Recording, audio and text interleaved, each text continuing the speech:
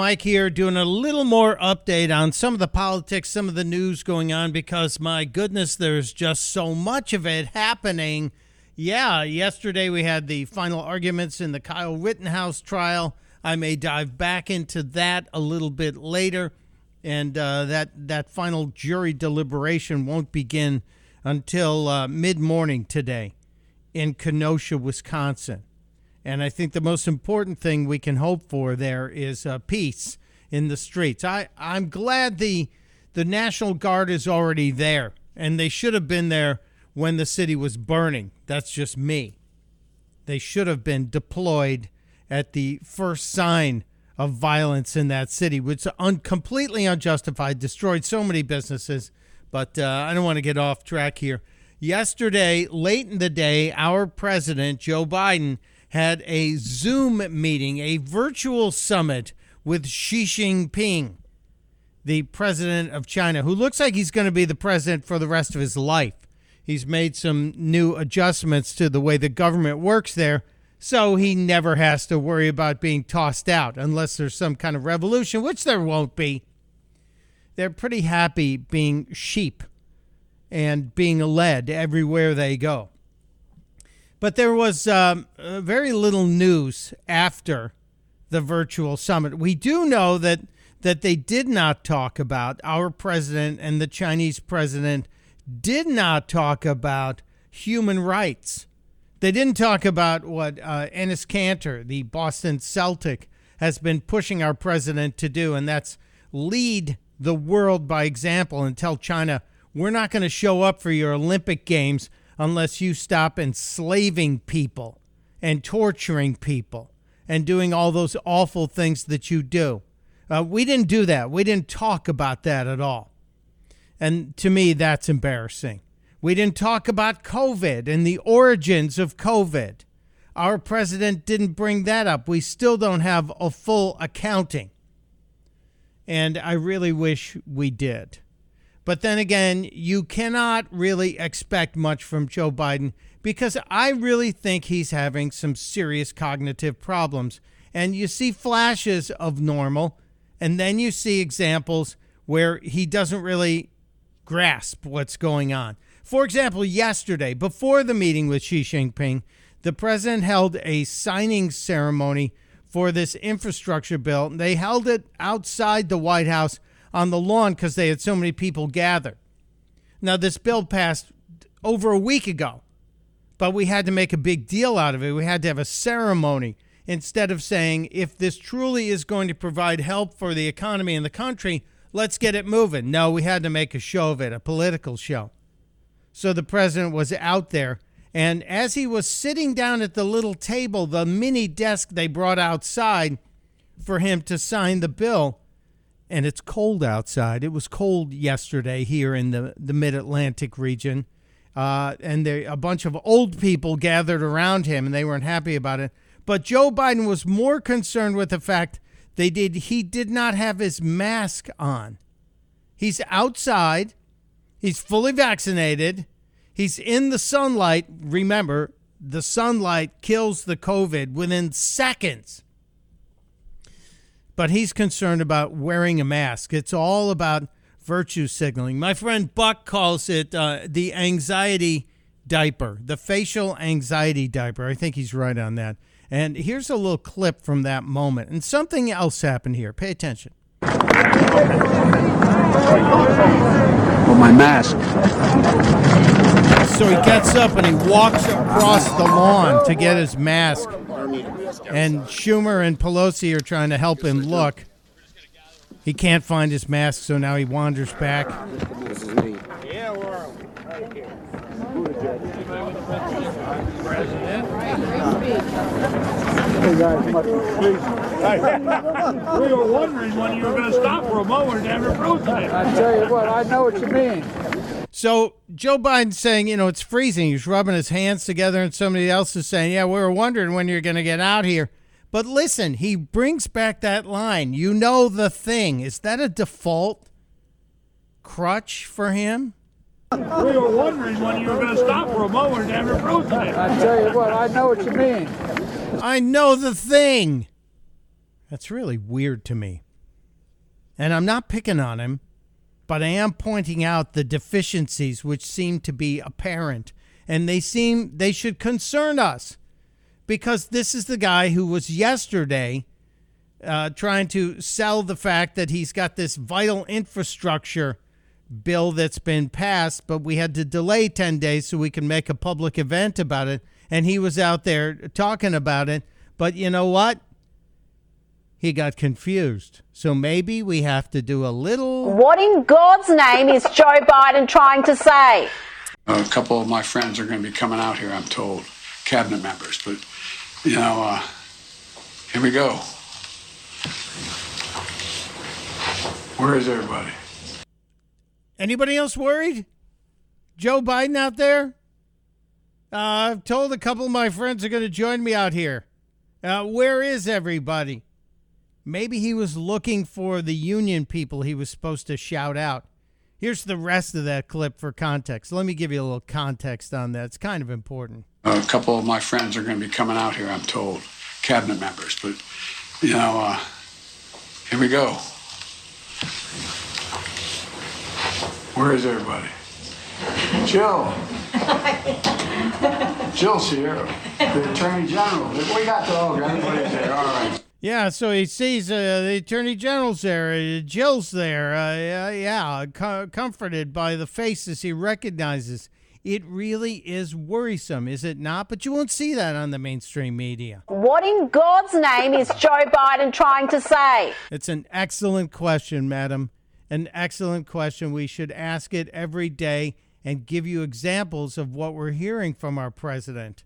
And you just have to wonder what's happening in the conversation with the Chinese leader, because we have to wonder who was really the dominant force in that. Joe Biden, back in 2020, when he was campaigning to become the president, was kind of changing courses on China. He flipped on China more than once. During the debate, he was asked about China, the CNN debate, when Donald Trump was still challenging him. This again from the campaign 2020. Do you view China as an opponent? Because the president says you've been too cozy with China.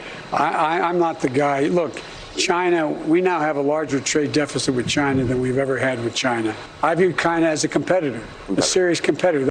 A competitor.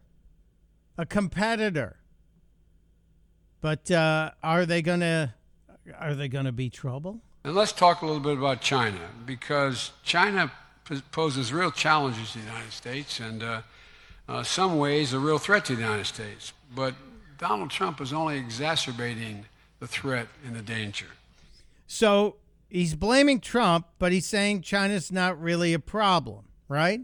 That's what he said right at the beginning there, correct? And let's talk a little bit about China, because China poses real challenges to the United States and some ways a real threat to the United States. So a real threat to the United States, but Joe Biden also had this opinion during the campaign. China is going to eat our lunch?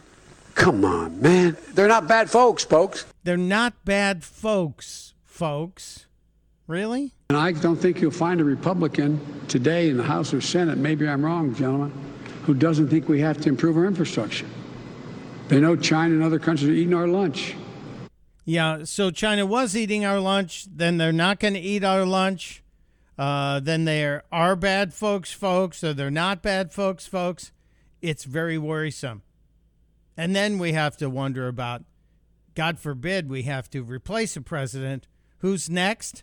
Well, it's Kamala. And the White House yesterday at the big event seemed to skip over Kamala Harris as they were making the introductions, and she was ready to stand up and deliver her remarks. And remember, this is on the heels of CNN saying there's trouble between the White House and the vice president. Lack of confidence, if you will. And then Kamala's ready to be introduced, and this happens. Please welcome Heather Kurtenbach. In a moment. Well, she handled that gracefully, but she doesn't sound confident and competent when answering other questions. We must together work together to see where we are headed, where we are going and our vision for where we should be, but also see it as a moment, yes, to together address the challenges and to work on the opportunities that are presented by this moment. There's no specifics. It's all platitudes. She's an empty vessel. It is the 16th of November. How did that happen? How did it get to November 16th so quickly? We're under 40 days until Christmas. The end of the year is rapidly approaching. My goodness, I was not ready for this. I am ready for a few things to end. I'm ready for the Rittenhouse trial to end. The Kyle Rittenhouse trial in Kenosha, Wisconsin, currently now handed to the jury. And yeah, I watched yesterday. I thought it was going to be a brief instruction from the judge to the jury and then the closing arguments, and maybe it'd be over in the middle of the afternoon. No, I was wrong. I was very, very wrong. It went into the evening. My goodness, people. Well, you know, you wonder if everybody's playing for the cameras because they know the cameras are covering this trial. You wonder if the attorneys on both sides, the judge, maybe, just maybe there's a little bit of appreciation for the fame, and I'm using air quotes with my fingers. I hope this is over quickly. The jury will start deliberating at 10 o'clock Central Time today. So it's going to be 11 a.m. East Coast, and you do the math on the West Coast and the Mountain Time. And I do hope that this ends quickly and that the people who have gathered in Kenosha in hopes of doing harm, that they realize justice has been done and there is nothing good that can come from burning down that lovely little city again. It's a great little area, Kenosha. It was 40 miles north of where I grew up in Chicago. So let's hope. Let's hope they're clear minds on all of this. A couple of things I want to point out. I thought yesterday the prosecutor was just snarky. And I don't know if he's intentionally being snarky, but I think the condescending tone and the mockery is not going to help you make your argument. Making your argument involves bringing up important, salient points. Here's one of the clips that made me just go, really, dude? Really? So how do we evaluate the defendant's performance as a medic that night? Well, on one hand, he wrapped up an ankle and I think maybe helped somebody who got a cut on their hand. Yay. On the other hand, he killed 2 people, blew off Gage Grosskreuz's arm, and put 2 more lives in jeopardy. So, you know, when we balance your role as a medic that night, I don't give you any credit. It really sounded like a high school teacher mocking a student. And it's kind of a serious issue. The prosecutor got snarky again during these arguments. So what does he do that night? Oh, let me tell you all the awful things Joseph Rosenbaum did. Now, Joseph Rosenbaum was one of the people who was shot and killed by Mr. Rittenhouse. But this prosecutor's trying to diminish what this man had been doing. I'll let him explain. It's over a porta potty that had no one in it. He swung a chain. He lit a metal garbage dumpster on fire. Oh, and there's this empty wooden flatbed trailer that they pulled out in the middle of the road, and they tipped it over to stop some bearcats, and they lit it on fire. Oh, and he said some bad words. He said the N-word.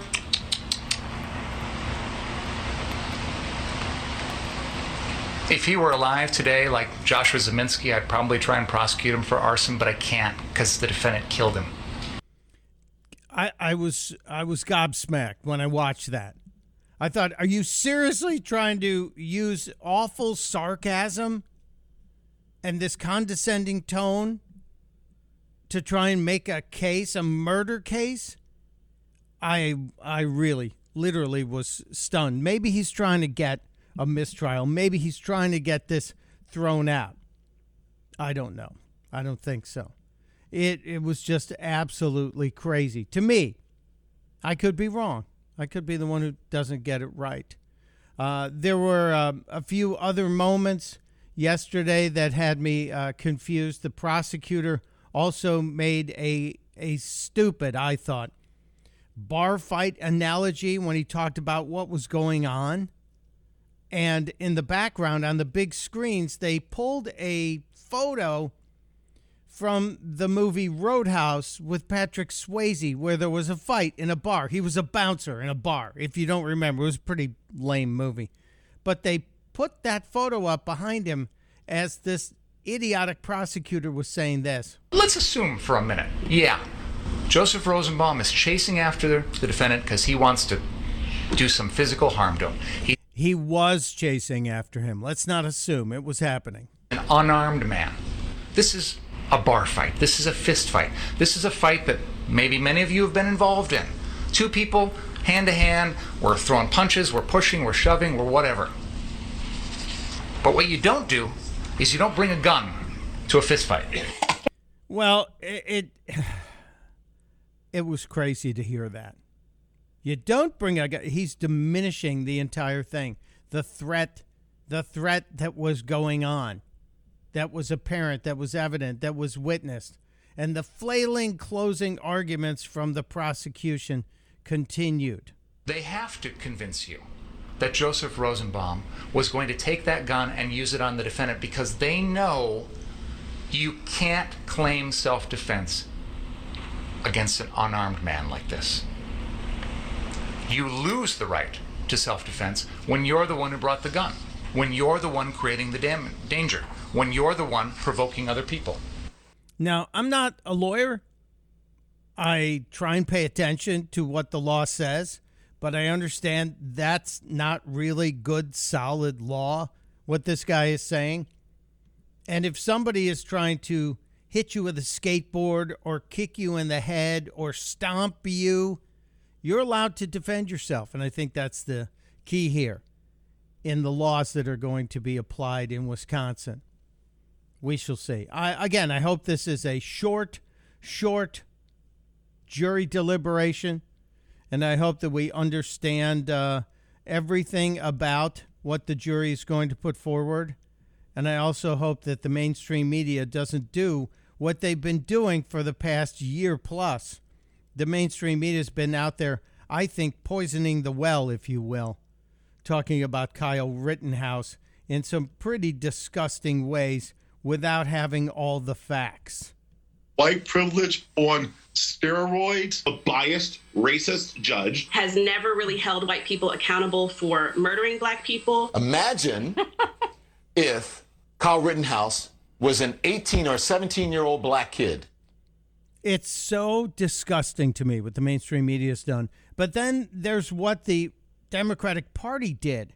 There's what the president and his campaign did after this happened, and putting out an ad that may actually end up in a suit against the president. And Peter Doocy asked about the Kyle Rittenhouse smear at the press briefing. Why did President Biden suggest that Kyle Rittenhouse on trial in Kenosha is a white supremacist? So, Peter, what I'm not going to speak to right now is anything about an ongoing trial, nor the president's past comments. What I can reiterate for you is the president's view that we shouldn't have, broadly speaking, vigilantes patrolling our communities with assault weapons. And nobody wants vigilantes patrolling our streets. We want the police funded and allowed to do their job. And that's kind of what's at the heart of all this. If you take away the police, you can't get mad when people walk around armed. Rittenhouse was not a vigilante patrolling the streets looking for trouble. That's obvious from the testimony of even the prosecution's witnesses. Will the right jury come out with the right verdict? I don't know. Hopefully they will. And hopefully Kenosha will stay in one piece because it's still recovering from last year.